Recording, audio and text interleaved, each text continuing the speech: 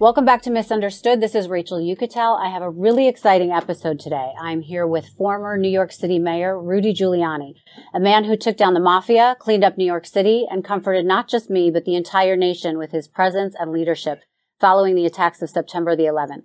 It's an honor and a pleasure to welcome you to the show. Well, thank you, Rachel. Yes, it's a thank pleasure you to for be being with you. here. I've wanted to meet you for 22 years now, but probably longer than that. But I have always admired you, and you've been a huge part of my life. Not only because of September 11th, but I don't know if your team told you, but 2 days after September 11th, I went and got a dog to comfort me through my loss.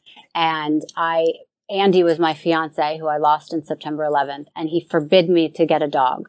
I got a dog anyway. But about a week before Andy died, the dog, who we had only had for a month, he died of distemper. I bought him in a pet store. I was devastated. And he said, okay, after we were going to Greece, he said, after our trip to Greece, we'll get a dog. We come home from Greece. The next day is September 11th. So I had lost my dog. I lost my fiance. Where did he work? He worked at Sandler O'Neill. Oh, okay. So 2 days after September 11th, I went back to the pet store and I bought a dog who I named Rudy Giuliani. And this dog, I'm telling you, to be honest with you, was the only stable love of my life that I've had. He lasted almost 20 years. Wow. Yes. And so I'm going to show you a picture because I I think good. he's That's very good luck. handsome. He's a lot better looking than me. Look at him. Oh, my goodness. Now, what kind of dog is that? He's a Brussels Griffon. Yeah. Looked like very smart, too. Oh, he was. You could see that. Took after you, right? Yeah. Well, thank you. I'm very honored. Yes, of course. So anyways, I wanted to get into... I love dogs. Yeah, I know you do. You have one, right? I had one. I don't have one right now, but I have one. Okay. So I wanted to talk to you about your experience on September 11th, because I feel like we obviously have that in common. We shared that day. I didn't know you and we went through it together, but not knowing each other. So I want to paint a picture for people that are listening right now or watching of what was going on in the state of New York and in New York in general, in the world, Homeland Security. Like, give us a little bit of a painting of what life was like. Well, I mean, it was the beginning of a new administration, right? Mm-hmm. Clinton had his 8 years, and then Bush won. So we were sort of like about 9 months into the Bush administration. Mm-hmm. Things were relatively, certainly internationally, things were peaceful. Mm-hmm. They seemed to be, although bin Laden had been causing a great deal of trouble. I don't know if we were paying a sufficient amount of attention to it. No, and he had declared war against us, which I guess we didn't take that as seriously as we should. In the city, we were going through a renaissance. Mm-hmm. I mean, we were on the cover of one magazine after another as the city that had reclaimed itself, the city that had come back. Crime was down to the lowest levels in decades. Right. We had gone from 1.2 million people on welfare to 500,000, most of them working. Mm-hmm.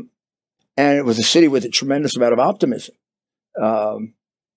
So I think that was a good thing, because I think if we had been where we were when I first became mayor, depressed, and 75% of the people wanted to leave the city like they do now, we'd had a harder time like dealing with it. Yeah. And from my point of view, I was near the end of my term. I was going to figure out what I did next after Labor Day. Right. Because I didn't want to spend time thinking too much or looking for a job while I was mayor, because it creates enormous conflicts of one kind or another. Uh-huh. I had a few ideas of what I wanted to do. I had a contract to write a book, which was very substantial. I think it was $1.5 million or $2 million. Right. So I wasn't worried about supporting myself after I got out. But I also was interested in I wasn't going to retire. Mm-hmm. In fact, I thought I'd work even harder when I left. And so it was about as peaceful as you can imagine. Mm-hmm. The night before, it rained really hard in New York. Mm-hmm.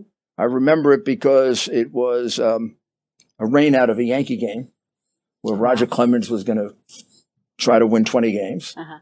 And I also Went to a movie about Pee Wee Reese that night with Pee Wee Reese's widow and Jackie Robinson's widow. Wow. Because the next day we were going to raise money to build a statue of them. And went home, went to sleep, woke up the next morning. It was a beautiful day. Mm-hmm. And it was also primary day. Okay. So we were having our primary elections, Democratic Party, Republican Party, mm-hmm. to nominate the candidates to run for mayor to succeed me. Mm-hmm. And the Democrat primary was kind of crowded. It was like 4 or 5 people. Mm-hmm. Republican primary were really 2 people, Mike Bloomberg, and can't remember who was running against him. But in any event, I thought, okay, today is going to be a little bit of a lighter day in the morning. Mm-hmm. So I canceled my morning meeting that I usually had at 8 in the morning, mm-hmm. made it for the afternoon, and I went and had breakfast with a friend, Bill Simon, and with my counsel, Denny Young, because Bill wanted to run for governor of California, mm-hmm. and he wanted my advice. And we went to the Peninsula Hotel. Okay, in Midtown. We had a terrific breakfast, and then... What time was that? Well, I probably got there around 7:45, mm-hmm. and then all of a sudden, as it approached 9 o'clock, one of my security people walked in and whispered to Denny Young, and Denny had a very strange expression on his face, and he said, "Mayor, I think we're going to have to leave right away. There's been there's a terrible fire down at the World Trade Center. They think a twin-engine plane hit the North Tower, right? And it's a disaster." Right. So I got up right away. I said goodbye to Bill. He, for some reason, said, "God bless you," which seemed kind of ominous. But yeah. Although, because at that point, we didn't know how bad it was. Right, right. And the minute I got out, I looked up and I saw a beautiful sky. And I said, well, this was no accident. So now we have a crazy person or we have a terrorist, one or the other. Right. So I just want to say I was in Midtown also. I worked for Bloomberg News at the time. I was working on the assignment desk. Mike Bloomberg was my boss. And I went into work at 5 a.m. And the thing you remember is how beautiful that day was. Nope, not a cloud in the sky. Yeah. And how warm it was and gorgeous. And also for regular people, it was the first day for a lot of people bringing their kids to school, which was why a lot of people were not in the building that day. Not as many as would have been. Oh. So they were running late that morning. But I went in at 5 a.m. I remember the weather like you are talking about. And I was sitting on the newsroom floor, listening to what was going on. We're, doing the news of the day, doing our show. We had a live show. And next thing you know, I hear somebody say, the World Trade Center's on fire.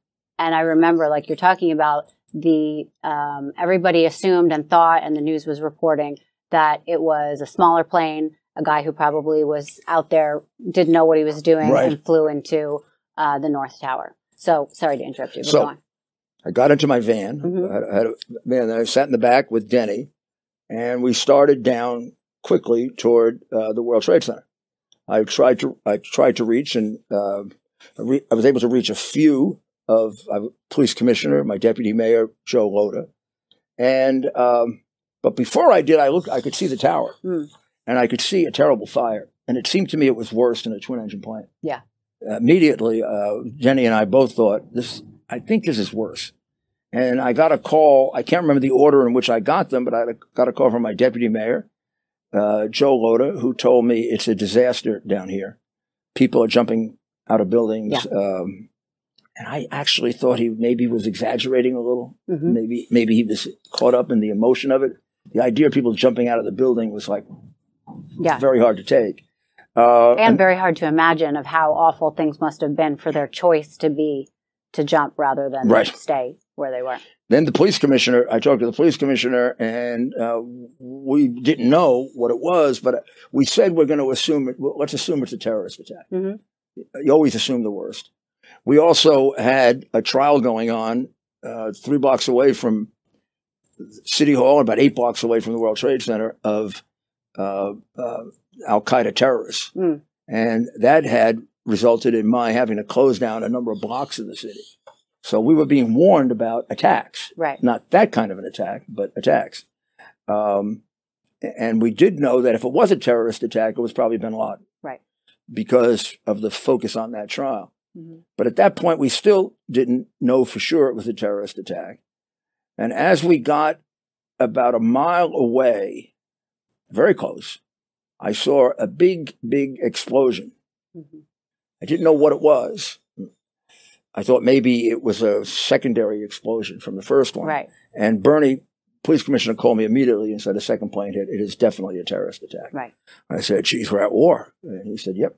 Yeah. And I tried getting through to the White House, and I couldn't. So I said, Bernie, when I get there, let's set up a command post right nearby, and let's put in hard lines, mm-hmm.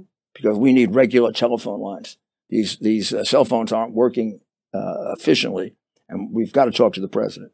He said, we've been able to get through, and I think we're going to have air cover pretty soon, but we got to make sure. So I said, okay, well, you set up a command post, and I'll meet you, and we set the place we were going to meet, and then we'll have to go over to the fire department command post and make sure everything is coordinated. So I got there 10 minutes later, mm-hmm. maybe less.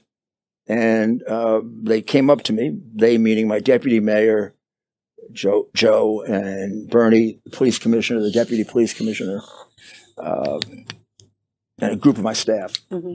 And Joe was the first to tell me again how terrible it was, and that we were doing everything we can to clear the area. Mm-hmm.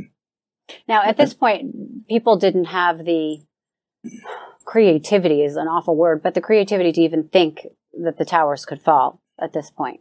Or did you think that there was a chance that they might? You mean quickly? Yeah, quickly or at all. Oh, no, I thought they could fall. You did? Well, not at that point. Mm-hmm. I hadn't seen quite how bad it was. Right.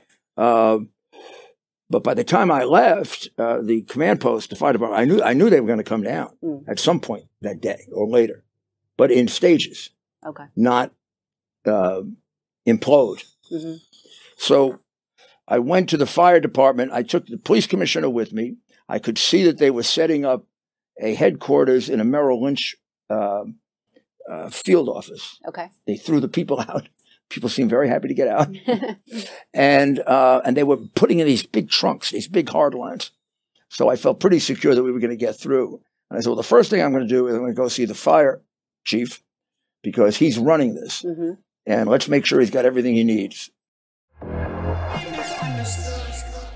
I'm so excited to tell you guys about our new sponsor, Green Chef. Green Chef is the #1 meal kit for eating well with dinners that you can personalize to your own taste and lifestyle.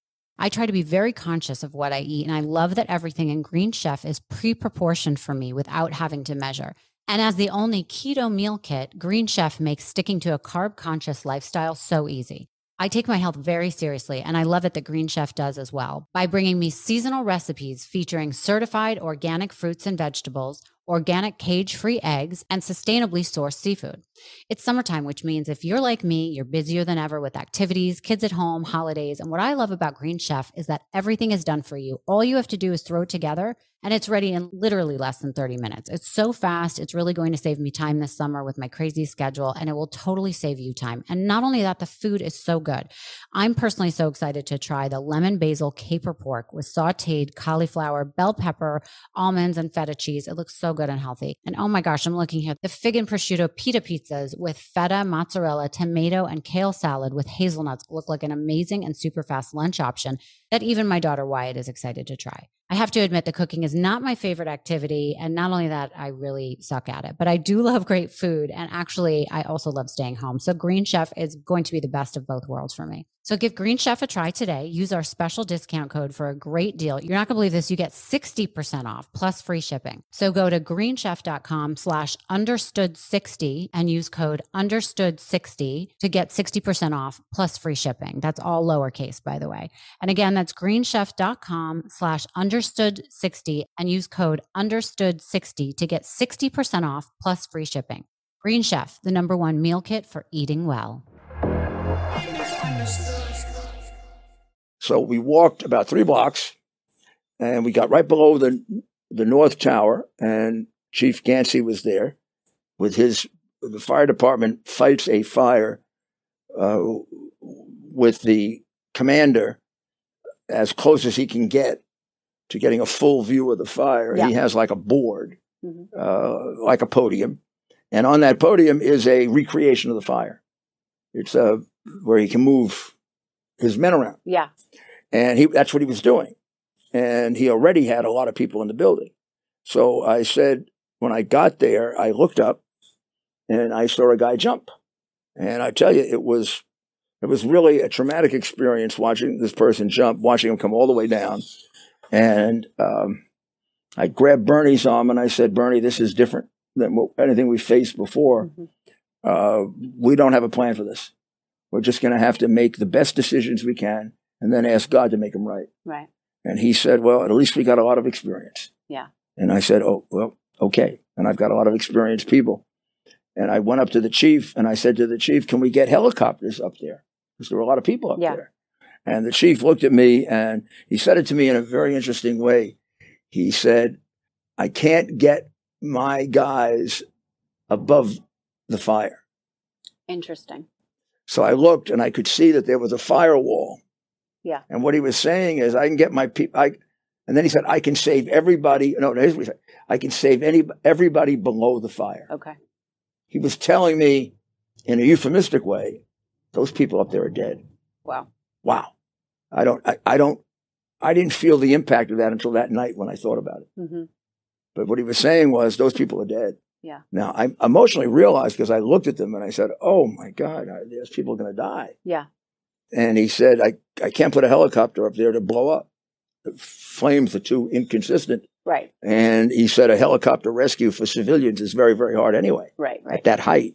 But it's really not in the cards, given the flames that are coming out of there. Now, it turns out they did save everybody below the fire. The 9/11 Commission said it was the most effective rescue so far in American history. That they saved every person that was conceivably able to be saved. Interesting. So they saved everybody below the fire. Yeah. Luckily, they were able to get above the fire. The chief didn't know that, but a few areas they got above the fire, and they were able to get some people down. You mean climbing up through the staircase? Through the back stairs, they weren't affected. But the reality is that 90% of the people above the fire died. Right. And probably even before many of them even before the building collapsed. From smoke and inhalation? Mostly from smoke. Yeah. Because the smoke up there was incredible. Yeah. People on the roof maybe survived until the building came down. Yeah. As soon as I finished with the fire commissioner, I went back to the police department headquarters they had set up. And I asked to get the president. And I got on the phone one of his assistants, who was a good friend of mine. And the first thing I asked him is, do we have air cover? And he said affirmative. And the minute he said that, he was not a military guy. And the minute he said affirmative, I said, oh my goodness, we're already into military language, affirmative. Yeah. And it was a funny feeling. And he said, yeah, the vice president ordered fighters out to protect New York. They should be there by now. Yeah. I said, okay, well, thank God, because we don't want to. I said, how many, do we know how many more attacks there may be? Yeah. Or how many planes are out there or something like that? And he said, we've got about 7 or 8 that are still unaccounted for, that we're tracking and worried about. Right. I said, but at this point, had they shut down the airspace? Well, I asked him, I've heard rumors. I said, I heard rumors that they attacked the Sears Tower in Chicago. He said, no. The Pentagon. He said, yes. Okay. Yes, they had already attacked the Pentagon by the time this conversation took place. I don't think the plane had come down yet in Pennsylvania. But in any event, he said there were 7 more planes unaccounted for, and therefore we should at least be ready for possible other attacks. What was your feeling when they told you another plane had hit elsewhere in Washington, D.C.? My point, that we're under attack, and who knows what was going to happen. I mean, remember, until later in the day when it stabilized, we were not just working on trying to save people and mitigate, and we were working on this could be 5 more attacks. I mean, it could be. So the first thing we did originally is we closed down the bridges and tunnels, so nobody else would come in, so that whatever number of people we had in the city were frozen. Yeah, and then we tried to get them out. Sure. Yeah. At the same time, we closed the bridges and tunnels because in the first World Trade Center attack, it had been planned in New Jersey. Yeah. And we particularly wanted nobody coming in from New Jersey. Now, since that time, we had infiltrated those mosques, which became very controversial later, but I think it was a brilliant thing to do. Yeah. And we knew that they probably were not the cause of it because we knew everything going on in those mosques. Right. And they had gotten no intelligence about this. So and they were not connected to Al Qaeda. Right. And we were pretty certain it was bin Laden because of the trials there and because of the warnings we had. We had been warned during the Millennium Celebration in the end of '99 that there was going to be an attack at the New Year's celebration. And that was going to be from bin Laden. And as we got closer, the intelligence turned out to be less and less reliable. And I did really consider canceling it, but I didn't. And instead, we for about 2 weeks, we did everything we could to make that area safe. Yeah. We went below ground. I mean, there's a whole city in New York right below ground. Yeah. We secured that on New Year's Eve. There were police officers below ground, believe it or not, to make sure that nobody could get in there. And that night, when I walked up to press down the button that brings down the ball, which, by the way, is not really true. It comes down automatically, and you press a button, and you better get it right, otherwise you look stupid. Right. But they try to make it look like that. I probably don't trust the mayor to do it on time. Yeah. When I walked up those steps, it was the only time in my life where I thought I might get shot. Because they had told us so much about attacks. I thought, boy, they just really can't protect you. Yeah. Now, I have had a lot of experience with protection. I was the Associate Attorney General when Ronald Reagan was shot. And I helped arrest Hinckley. And I helped to rearrange his security afterwards. So I was kind of an expert even on my own security. Yeah. Because I had done it for many, many other people. Right. And I've been threatened numerous times. And it never bothered me. Yeah. That was the one time I looked at the buildings and I thought about, boy, all they had to do is put one person in there. It's a good shot and I'm gone. Right. And it's interesting. Security is such an interesting thing. Homeland Security has a huge job that they have to get it right every time and be prepared every time. 100%. And terrorists only have to get it right once. And they don't. Most of the time they get it wrong. Think of all the terrorists we catch. Yeah, right. But when they get it right, it's devastating. It's devastating. Yeah. It's like looking for a it's like looking for a little thimble in a big giant bale of hay. Yeah. I mean, it's the other thing strange about it, Rachel. After it happens, you can go back and find the things you should have looked at. Yeah.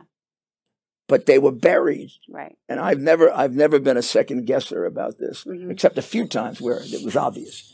Some of the latest attacks that have taken place, it seems to me something's wrong in our warning system because you've had these people that are mentally ill, and they've threatened and they've been online. I think particularly the Boston Marathon. That guy had gone to Russia. Yeah. The FBI decided not to continue, but didn't turn it over to the local police. Right. I'd have gone crazy when I was the mayor. If they did that to me. Right. If they had found this guy who was all involved with the Chechen rebels, had just gone to Russia, but decided, we don't have enough resources, and they didn't let the New York City Police Department know, that'd have been a revolution. I mean, I'd have gone crazy. Yeah. Sometimes you have to do that. You have to stage that in government to get attention. So I think we've gotten sloppy. But the reality is that one, when you found the things that warned about it, they were buried so far in the ground, it'd be hard to say that anybody did anything wrong in not finding it out. Right. After the fact. And then the theories, the conspiracy theories about it disgust me. Yeah. They really disgust me. It almost seems that sacrilegious, I know what happened. Everybody knows what happened. So you don't believe it was an inside job like some people? Like the CIA did it or some crazy thing like that? No. Bush did it. Give me a break. Give me a break. The poor man, you know, I was with the man a lot during that 4-week period. The man was ripped apart over it like I was. And he did everything. There's not a damn thing we asked him for he didn't do for us. Yeah. I mean, he was I once said that no matter what happens with George Bush, just for the way he reacted after September 11, he'll be a great president. Yeah. And particularly by hitting them back so fast. We'd have gotten attacked again if he didn't. I mean, I know that's very controversial, but particularly the Afghan war was totally necessary to sock him in the head because Clinton had been too easy on him. Bin Laden took out a naval ship, other attacks, and we'd go bomb a field. We'd go bomb an empty field. You might as well tell him attack again. Right. And I remember as I was walking along, and this gets a little political, I told Bernie, thank God Gore didn't get elected. Because I figured if Gore got elected, he might, he might give him the Nobel Peace Prize. Who knows? But he sure wouldn't hit him hard. Yeah. And I knew Bush was a tough guy. Right. And that there'd be a hell of a reaction. Now, you can start debating the Iraq war and all that, but that immediate reaction, I think, was critical to our not being attacked again. And it also took out their resources. I mean, those soldiers who were on horses, and those people are incredible. Right. You know, none of them knew how to ride horses. Yeah. I met them. They came and brought me, and I too bad we're not at home, because I have at home a knife and a headdress of the first guy they killed. Wow. And they brought it to me with a plaque. And they said, I want you to take this for the people of the city. Wow. I really should give that to the museum. I think I will. Yes, that's amazing. So let's get back to the day of September 11th. What were your feelings when the first tower came down? And where were you exactly? I was after I finished with the fire department chief, I went back to the headquarters, the temporary headquarters we had set up. And what street was this on? So it was on Park Place and Barrow. Okay. So we walked in. The police department remarkably had already transformed it. And they were all on the phone. And it seemed to me as I walked in, so the White House is on the phone for you. So I went into one office, and it was this gentleman that I mentioned who worked for the president. And I said, I'd like to talk to the president. And he said, he said, we're evacuating the White House, and the vice president will call you back. So I had an image in my head that they were evacuating the president from the White House. When he said, I did not realize the president was in Florida and speaking to children, and what eventually was the case. So that was somewhat ominous when he said that. I thought, oh my God, the White House is being evacuated. He said, the vice president will call you back very, very shortly, but you have air protection. Be alert to the fact that there could be other attacks. I said, we're anticipating ground attacks, that they might follow this up. They might have people in the city and other cities. My police department is right now securing our 130 locations. So we kept a list of terrorist targets. This started, even before the 93 attack. And remember, I had been U.S. attorney before, which was very helpful because I was very familiar with the Joint Terrorism Task Force. I prosecuted their cases. So the Joint Terrorism Task Force, which is a great idea and started in New York, FBI, police department together, sharing intelligence. We used to use arrests of terrorists, and then we would go through, or the FBI would go through their targets, and from that we would create a list of their most their priority targets, from 1 to about 130, and we kept changing it depending on who we arrested. Sure. So let's say we had, for example, killed several terrorists in Brooklyn about a year earlier. So we took out of that building all kinds of plans And based on those plans, and then whatever happened all around the country, which we would give that to the FBI. They would give us, we would come up with this list. And the number one target on the list was not the World Trade Center. It was the stock exchange. Particularly, almost every terrorist that I ever was involved in arresting or got intelligence about, they had a great interest in our bridges and tunnels. Yeah. They had all kinds of plans for our bridges and tunnels. In fact, about a year earlier, we had killed a guy who had all of the plans for a subway connection in Brooklyn. And we shot him in the building he was in as he was going for the toggle switch to blow up the building. Oh, wow. So we had a lot of experience with terrorism, but not this particular kind of attack. As soon as I got off the phone, it seemed to me very quickly, one of the policemen came in and said, the vice president, or maybe he said the White House, is on the other phone.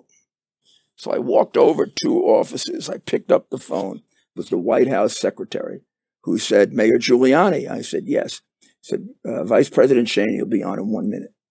I said, thank you. And I'm holding onto the phone. And I have my chief of my security detail, John Houvain, next to me. And all of a sudden, the desk starts to shake. It looks like an earthquake. I look outside. I hear yelling and screaming. People going on the desk. Mm-hmm. John takes me. The phone goes out. John takes me. And John was an Irish football player. So he was a big guy.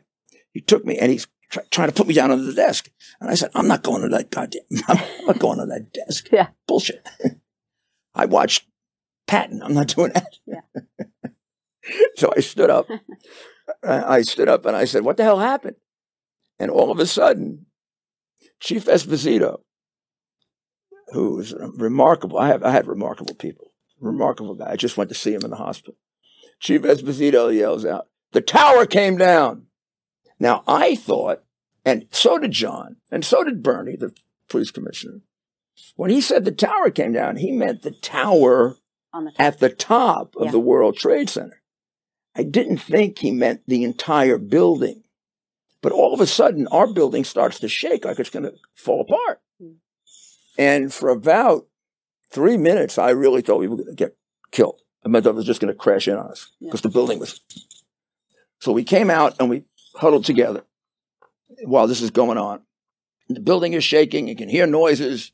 And did you have windows near you? Yeah. The windows didn't break, believe it or not. Mm-hmm. But you could see outside very quickly a cloud.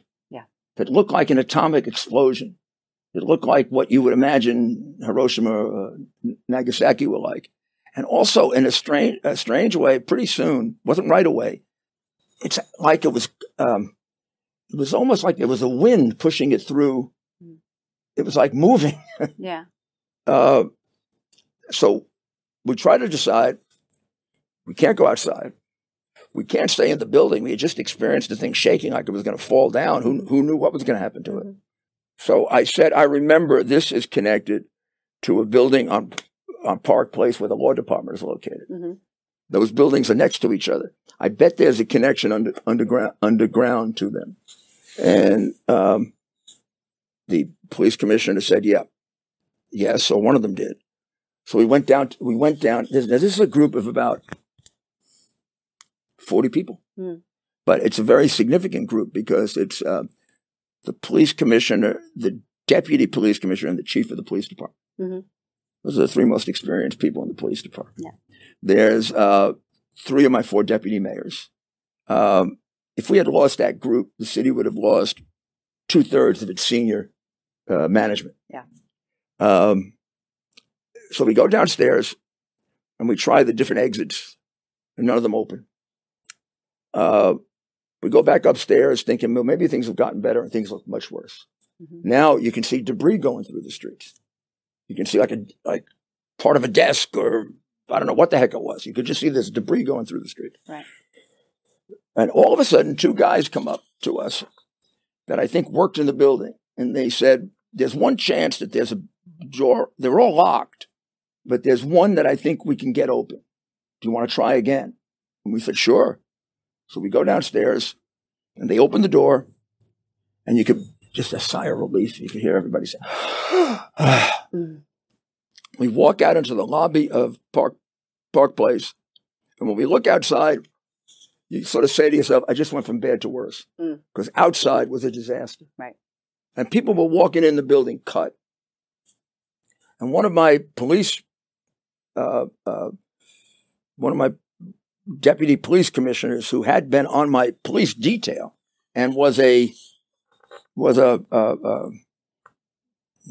martial arts champion.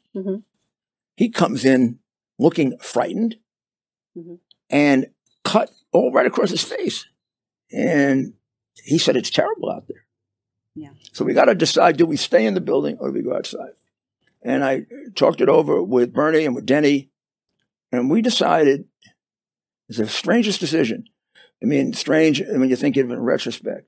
We decided that if we went outside, we'd lose less people.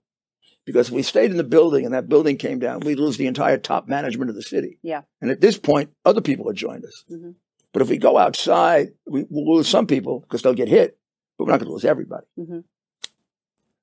Were you guys worried at this point that the second tower was going to come down? Didn't even think of it right away. Right. And didn't know the tower came down. Oh, right. You're still thinking it was the top.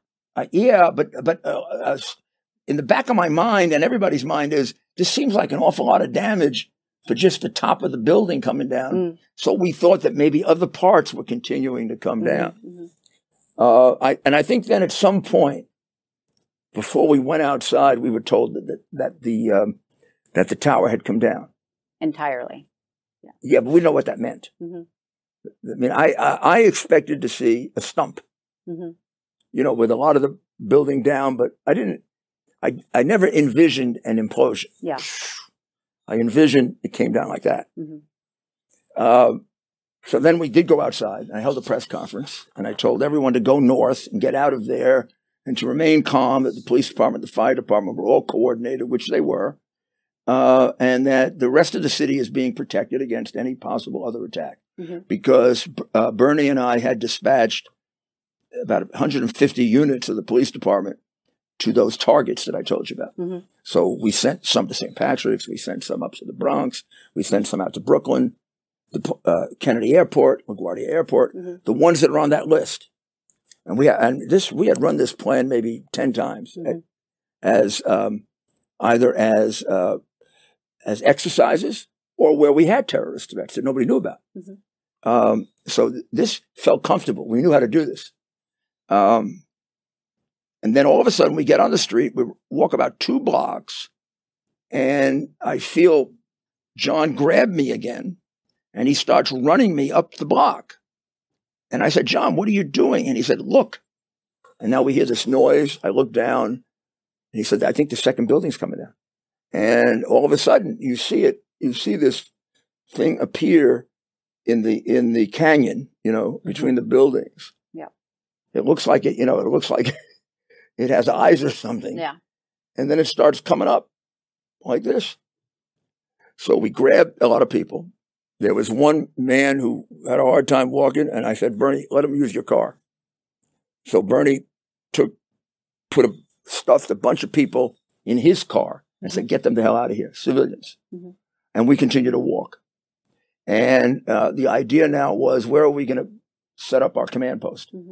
So we thought of the 1st precinct, but they would probably have no power. We thought of the police department and called. They had no power. We walked into a big hotel along the way and walked right out, because when we walked in, the police commissioner, the fire commissioner, and I, we saw that the entire first 2 floors were all glass. It said, yeah, this could be a hell of a place. We're all glass. Right. And finally, we decided on the police academy. Okay. Because the police academy is up around 22nd Street. It's out of the area, but it's close enough so you can get there quickly. It had power, and it's a gigantic facility. It's a big facility, and it had all the emergency communication equipment that we needed already there. But on the way, we passed a firehouse in the village, and we decided, well, let's make some phone calls from here to make sure, and we'll call the governor. And so we broke in to the firehouse because it had been locked. They were out at the fire. That firehouse lost 12 people. Wow. And it was one that I had been to a lot because when I was first mayor, I lost 3 firefighters from that firehouse. And we broke in, and I called the governor. And when I got the governor on the phone, he said, "Thank God, we thought you were gone." I said, "What do you mean? We thought you were dead." I said, "Oh," that seemed kind of weird. They actually had drawn up papers for the emergency governance of the city if I were dead. Wow. My deputy mayor, Rudy Washington, was with the governor, and he was helping him do it, which that's what they should do. But I actually didn't know that until much later, right. that it was that bad. And when he said it, it was a little startling. I knew we were in danger, but I didn't think people thought we were dead. Right. And I probably didn't realize how long we were trapped because I was so busy trying to figure a way out. It seemed like it went by very fast. Yeah. And then the governor and I decided to meet I told him I was setting up a command post at the police academy, and we decided to meet there. And we made a decision that I think was very, very critical. And it's a decision that I lecture people about all the time in an emergency. We decided that until this emergency was over, we were going to be together constantly. We're going to put our 2 staffs together. Right. We're going to hold our meetings together. We're going to make our decisions together. And he said, "I will join you at the police academy, and from now on, your staff and my staff will be joined at the hip." And I don't know if he recommended that or I recommended that, but we both immediately agreed to it. And the reason we did that is because there's no time in an emergency for the staffs to fight with each other. And they inevitably will. Right. In an emergency, things go wrong. And they're all political. So then they blame someone else. So let's say something went wrong. The governor will be fine with it. I'll be fine with it. The president will be fine with it. But my staff will blame him, or his staff will blame me. Or plus, you want things to get done like that. So we can't call Albany, get approval, then go to Washington. So they all came together. For the next month and a half, we ran our staff meetings together. He ran the state, and I ran the city from our emergency management center, which then moved up to Pier 90 something or other.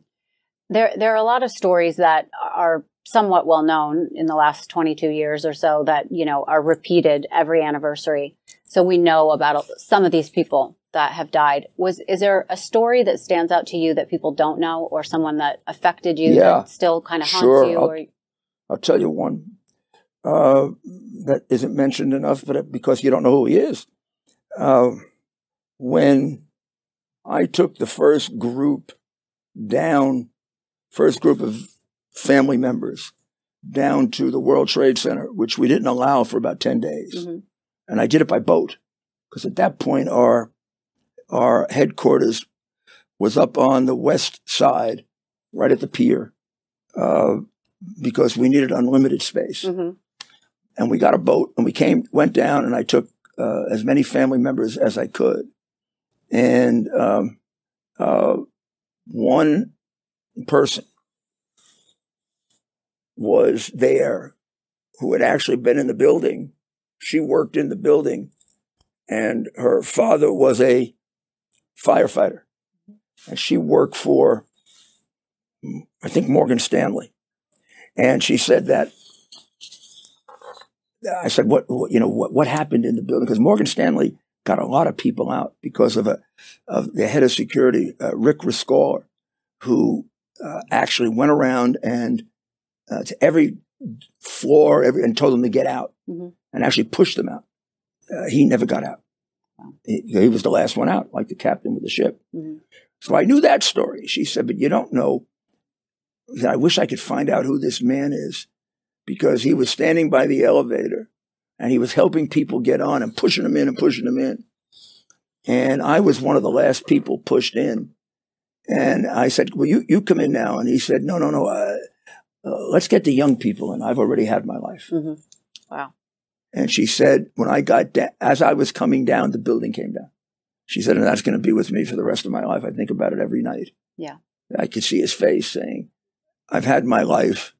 You people are young. You go first. I'll get out. Don't worry.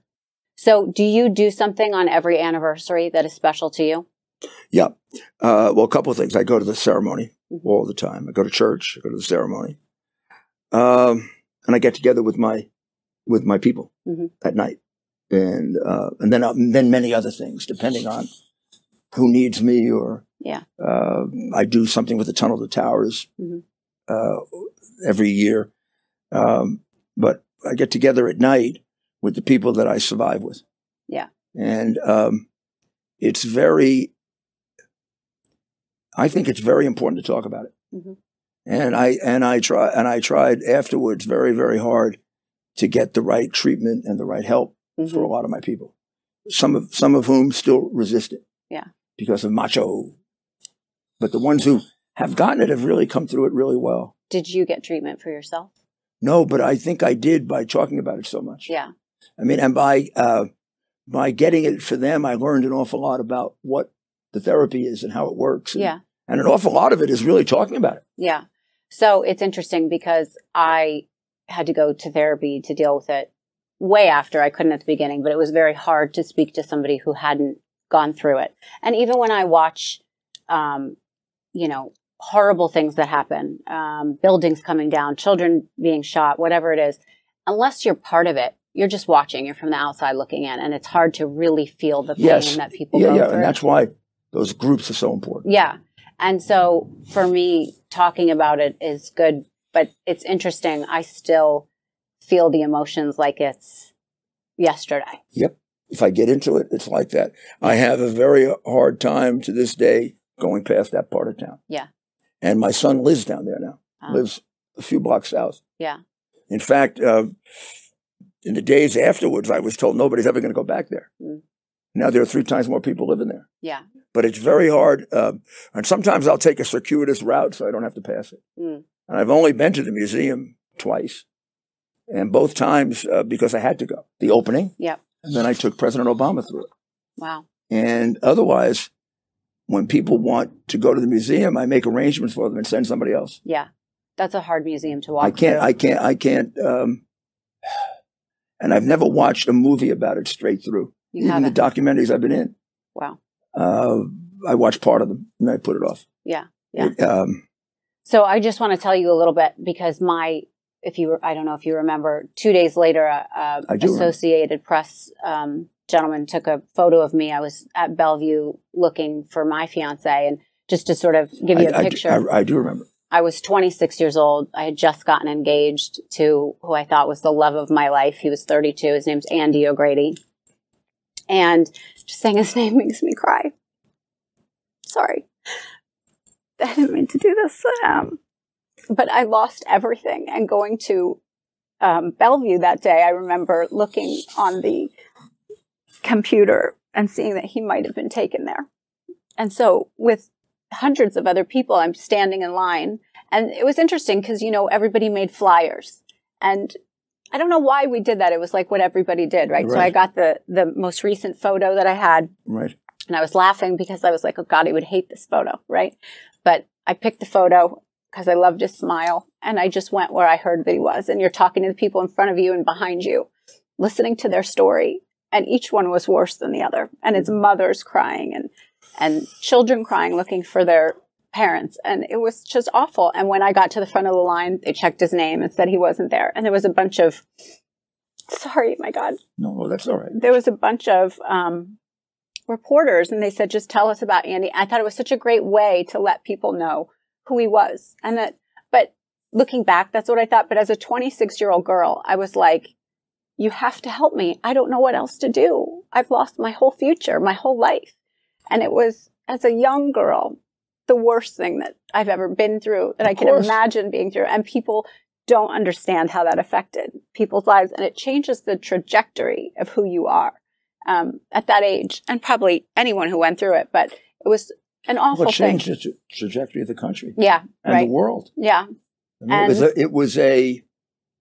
it was an unreal event in terms of being able to describe the magnitude of it. Yeah. It's one of the events. One of the ways to measure the magnitude of it. It's one of those events where everybody remembers where they were when it happened. Of course. I'm sure this happens to you when you tell them you were involved in it. But people almost feel compelled to tell you. People have come up to me in airports and train stations and stopped me because they want me to know where they were. Right. I don't know them. Right. But they'll tell me, I was in grammar school at the time and the teacher took us all out of class, or someone will say, I was at my desk and not even somebody involved in it. Right. I was at my desk and we all had to leave. And it's the way they connect to that day. Or then people will come up to you who were connected to it. Right. The ones who were talking to somebody in the building. And then I also lost, that afternoon when I had the second press conference, I was asked, did I hear the tape of the Solicitor General and his wife talking on the phone? That was the plane that went into the Pentagon. And I said, no, I haven't had time to hear anything. And I said, well, the Solicitor General? Oh, yeah, Barbara, his wife died. One of my best friends. Wow. They'd been in my office 5 days earlier. Yeah. And I'll tell you that I had to stop and go behind the governor so I didn't cry. Because the deaths that I had heard about up until then, I expected. I expected. I knew what happened. And by the time it was an hour later, I was already in a zone of playing mayor. Right. But when they hit me with somebody I would never have thought of dying in that plane, it was like, oh my God. Yeah. And then I would say to myself, you can't feel this now. You got to feel it later. Yeah, that's right. You got to feel it. You got to stop it. And you got to just concentrate. You got to get this out of your mind because you're not going to make the right decisions if you get all emotional. So get it out and think about it later. That's right. And that day I was working at Bloomberg News. That day I worked until 5 o'clock. I didn't want to go home. And I didn't really shed a tear until a month later when I was in the shower and I was by myself and people had stopped coming around. Like you're so surrounded by people at the beginning, right? But then they go back to their lives and you don't. Your life is the same, So I think that's when it really hit me and it changed my life. I wanted to ask you about your thoughts on how you feel New York is doing today as opposed to back then. I think New York is doing terrible today. Yeah. It breaks my heart. Somebody came up to me about 3 weeks ago. A man came up to me and he said to me, Mayor, they've ruined everything you did. And I thought he was being nasty. I thought he was like, and I looked at him and I could see like, almost like a little tear in his eye. And I said, I think you're right. I think you're right. I mean, I didn't think it could be done. I mean, we really had, I left it to Mike. He improved it. We had 20 years of the best city in America. Yeah. Without any doubt about it. We were the best city in America for 20 years. People would come here to learn how to do things. Yeah. When I was going through September 11, Governor Bush and Mayor Daley sent their people here to watch how we handled the emergency because they believed we did it so well. Yeah. And then I went, they were nice enough to invite me to show me what they did. So when I see their emergencies, I feel like, oh, we helped them or we help people get, in other places, get people off welfare and we help them find better ways to clean the streets. And we were sort of the leading city. Yeah. And Mike kept it that way. And now all of a sudden, it's almost as if they can't do anything right. Right. And incredibly stupid decisions are made, like, the mayor announcing we're a sanctuary city and inviting everybody here. And now he's all upset there's so many people here. Right. Well, he invited them here. Yeah.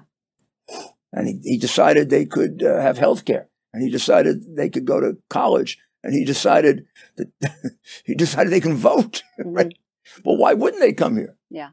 And now he's overwhelmed with 70, 80,000 people that he doesn't have the money to take care of or the space. Yeah. And he's still doing things like, we'll get you a job, which means even more people will come here. Right. And they're all illegal. If you were mayor right now, is there one thing that you would focus on or do specifically? I'd get them the hell out of here. I mean, they don't belong here. Yeah. And the reality is this is the federal government's problem. And the first time somebody bussed illegals to my city, I'd bus them right to Kamala Harris. Yeah. There's a big naval observatory. The vice president lives there. I've been there. She's got plenty of room there. She could have taken care of the first 10,000. And then they would stop. Right. And plus, I'd be on television every night saying if the president doesn't close the border, we should impeach him. This is all Biden. I mean, at the Democratic convention in 2020, he told the illegals to surge over the border. He told them to surge. Mm-hmm. He does nothing at the border to stop them. The only people that are checking on them and who they are the Mexican cartels. We've got people dying of fentanyl in the United States, like at the rate of 100,000 a year. Mm-hmm. Those are wartime numbers. Yeah. We're being invaded and they're killing us. And the president is in some kind of a demented state doing nothing about it. And our mayor in New York invited him to come here, but never will say Biden closed the damn border because he's a Democrat before he's a mayor. Interesting. All right. My last question on this topic is your thought on crime in the city, specifically the subways. I mean, even as recently as Sunday, another woman was thrown into the subway and is now paralyzed from that. Yeah, it's like deja vu. Yogi Berra had an expression, deja vu all over again. Yeah. It's like I'm living in the 1970s and 1980s before I was mayor. Do you take the subway? No, I don't take the subway. Wow. But I haven't taken the subway in years. I don't like the noise. Right. Okay. Do you have a thought on this latest major issue with... Yeah, the man should get a medal. The man should get a medal. If I were the mayor, I'd have brought him to City Hall and given him an award. Right. I would have said, that was an awfully brave thing you did. You have no idea if you would have gotten killed. Yeah. This idea, like Sharpton gets up and says he was being peaceful. What a lie. I mean, I don't know what kind of minister Sharpton is anyway. He's a minister who lies. Mm-hmm. But he was being peaceful. He walked on the train, yelling and screaming, threatening people. Yeah. Throwing garbage at them, telling them basically he was going to kill them. Mm-hmm. And then he took his jacket off and threw it on the ground. The minute he took that jacket off, you had to say to yourself, now he's going to kill somebody. Yeah.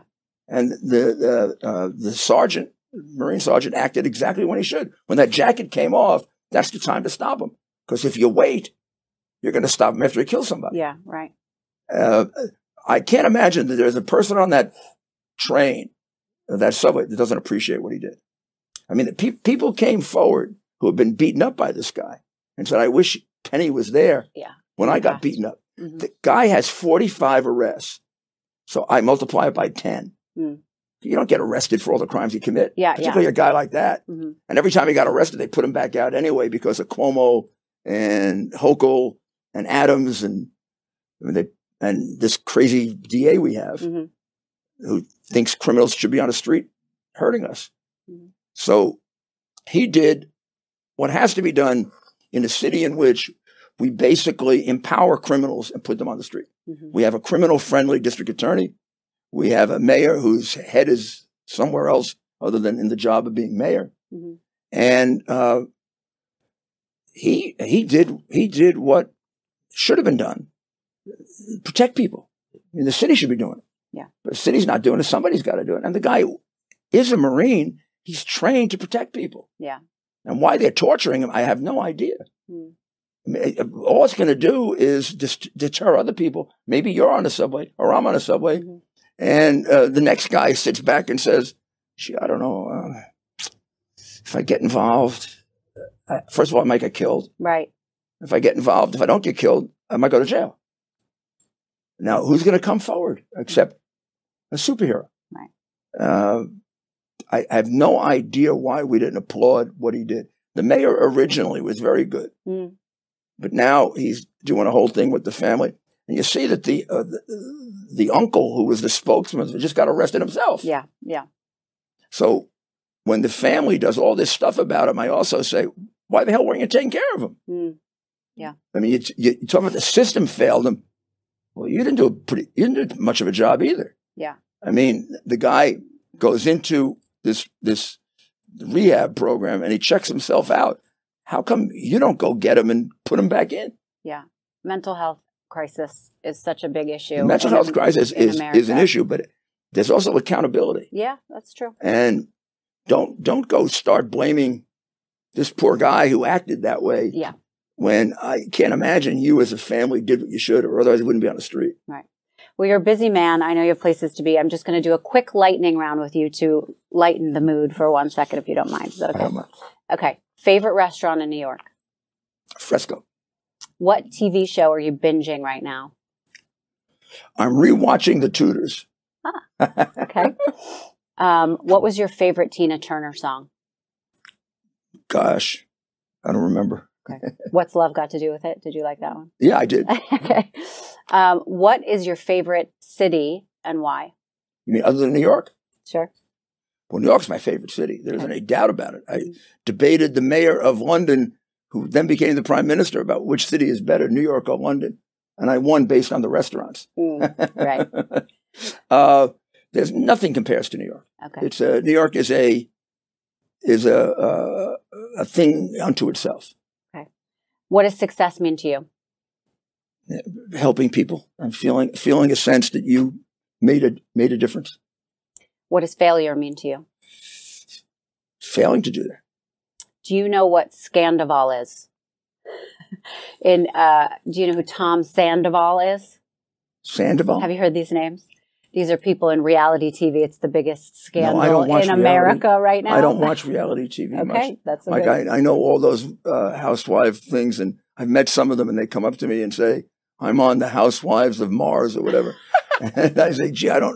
That's nice. Okay. That's really good." It doesn't impress you then? No, the reality shows don't. Okay. What are you doing right now that we should be aware of? What should we look for from you in the future? Well, I'm building my own channel, and we're up to really good numbers, 500,000. Pretty soon we're going to expand even further. I really feel that we've got to create as many First Amendment respecting media organizations as possible. Mm-hmm. So I'm in the middle of creating one online. Plus here on ABC, I get a chance. I feel like I give people news that's censored, that's suppressed. For example, yesterday, Biden said that Pelosi helped get us through the Great Depression. Now, that's insane. Recently, he said he gave his uncle the Purple Heart when he was vice president in the White House. His uncle was dead for 7 years before he was in the White House. So they don't tell people that. Well, the American people should be informed that their president is non-compos mentis. The president of the United States is losing his brain and doesn't know sometimes where the hell he is. When he went to Cambodia, he thought he was greeting the president of Colombia. Those are things that we're entitled to know, because a country is entitled to have a president who knows what they're doing and knows who they are and knows where they are. And Biden has been, for some reason, the crooked press in this country takes on the mission of covering up everything for him. He's also a massive criminal. 30 years of taking millions of dollars. I have it all in my apartment on the hard drive. And he's sitting in the White House. He's obviously in some pretty late stage of senility. And he's a 30-year serial criminal. And I think he's got to be brought to justice. And last question, speaking of presidents at the moment, DeSantis came out today, or is coming out now, on Twitter with Elon Musk, as you know, announcing his presidential bid. What do you think of the way he's doing it? Well, first of all, I like the way he's doing it because I'm on Twitter. Okay. And I was the first one to do, I think, a live show on Twitter. And we've got tremendous numbers. So all this is going to do is help us. Yeah. Okay. And I actually put that aside. I think it was you have to look at it from DeSantis' point of view. He's far behind. And so when you're far behind, you got to throw a curveball. Nobody's going to pay attention to just a regular announcement. So I think it was very smart to do it that way. Even though you say, well, it's only a limited audience, it's still millions of people. Second, if he doesn't do that, he doesn't get like one of America's heroes right now sitting next to him. Right. Particularly for the right. I mean, I think Musk is probably the second most popular person among Republicans right now. Trump is the most popular, 70%. But Musk is probably the second. And to have him sitting next to you is worth a lot at an announcement. So you might as well go on his channel and do it. But right now, I think it's probably not doable. I don't think he can catch Trump. You don't. And I have a funny personal feeling about it, because I do know that Trump made him governor. Mm-hmm. Not only did he make him governor, he sent me there to help him. Ordered me to go there, even though I was involved in defending him at the time. And I'm Italian, and loyalty is very important. Mm-hmm. And so is he, DeSantis. In fact, his family comes from the same town in Italy as my family, in Avellino, Gesualdo. Very few people come from that town. And I don't understand it. The man made you. You're a young man. He's an older man. Let him have his chance. Let him have his chance to redeem himself. Mm-hmm. I mean, he left the country in great shape. Mm-hmm. This crook who's demented took over and ruined the country. The country's ruined right now. Got people killed that shouldn't be killed. None of those people in Ukraine be dead if Trump had remained president. Mm-hmm. Putin would have invaded Ukraine if Trump were president. Not in a million years. Right. So all those people in Ukraine would now be alive if we hadn't made that mistake. How about the people in Afghanistan that got killed because of him? Mm-hmm. And how about the people all over America that are getting killed because he's got Soros district attorneys letting criminals go free? Mm-hmm. Soros is the biggest contributor to those district attorneys, to Black Lives Matter, to Antifa, and to Joe Biden. So we can't take a chance on not winning the next election, mm-hmm. or we may not have the America that we love if we have it right now. Right. And lastly, I just want to throw this in there. Do you feel misunderstood? And if you do, what do you think is the most misunderstood? Of course I feel misunderstood. All the people who attack me have no idea what a decent, wonderful, nice person I am. And that I'm thoroughly honest. That I mean, they've accused me of every crime imaginable. They've investigated me more thoroughly than just about anybody but Donald Trump. They investigated 20 years of my business activities. They took everything I have. They didn't find anything. They couldn't even make anything up. So I wish they would stop these ridiculous attacks. I'm an alcoholic. Somebody just said that when I wake up in the morning, I drink scotch. It's totally ridiculous. How could I have accomplished what I accomplished? I was an alcoholic. I was going to say, how would you get through that? An alcoholic destroyed the mafia. An alcoholic was able to take over the Teamsters Union and change it. Mm-hmm. An alcoholic led the city on September 11, or reduced crime more than any mayor in the history of the city or any city ever. Mm-hmm. Nobody comes close to the crime reduction that I did. There's no mayor in history that ever reduced crime by 60%. And no mayor ever saved more Black lives than I did, because most of the lives saved by that were Black. So I don't mind if you politically oppose me. My political views are conservative and Republican. Mm-hmm. And I respect people who are liberal and Democrat. I don't respect people who lie about me and get so insane about it that they have to personally attack you. And it's getting worse and worse. Yeah. I've read the most ridiculous things about me. Mm-hmm. That have nothing to do with who I am. Right. And the media has such power with narrating a story for someone, and the public's appetite for that feeds on it and makes it bigger and bigger. And a lot of times people do not know how to decipher fact from fiction. Sometimes it hurts me. Sometimes it hurts me because there are things that are really important to me. My reputation as a lawyer is very important to me. And the Bar Association of this city, which is left and woke to an ultra extent, suspended me because I'm a danger of causing a riot. It's absurd. I had nothing to do with that riot. In fact, an Obama judge, dismissed me from a case saying that. But the Bar Association still refuses to allow me to practice my profession because they hate Trump. Mm-hmm. The hatred of Trump is a sickness. And then they go after his lawyers, his friends, they try to destroy you. They don't just try to oppose you. They try to destroy you. Mm-hmm. Took away my law practice. They try to get me fired here all the time. That's why I started my own network, my own channel, because they can't stop me, and I'm not going to stop. And I'm not going to keep my mouth shut, and I'm going to tell the truth. Otherwise, the worst thing would happen. I wouldn't respect myself. Right. So if people want to hear more from you, they can listen to you. Oh, they can listen to me on RudyGiulianiCS.com.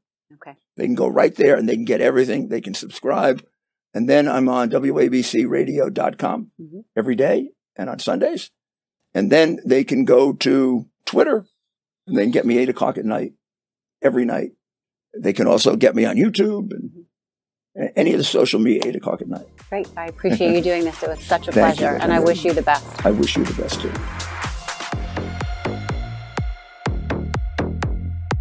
Thank you so much for listening to Misunderstood. I'm your host, Rachel Yucatel. Please be sure to subscribe to the show and give us a 5-star rating and review. You can support the show by joining our Patreon at patreon.com/misunderstood with Rachel Yucatel. Do you have ideas for the show or want to reach out? Email us at info misunderstoodpodcast@gmail.com. That's spelled MISS understood. Thank you so much, and I'll see you next time.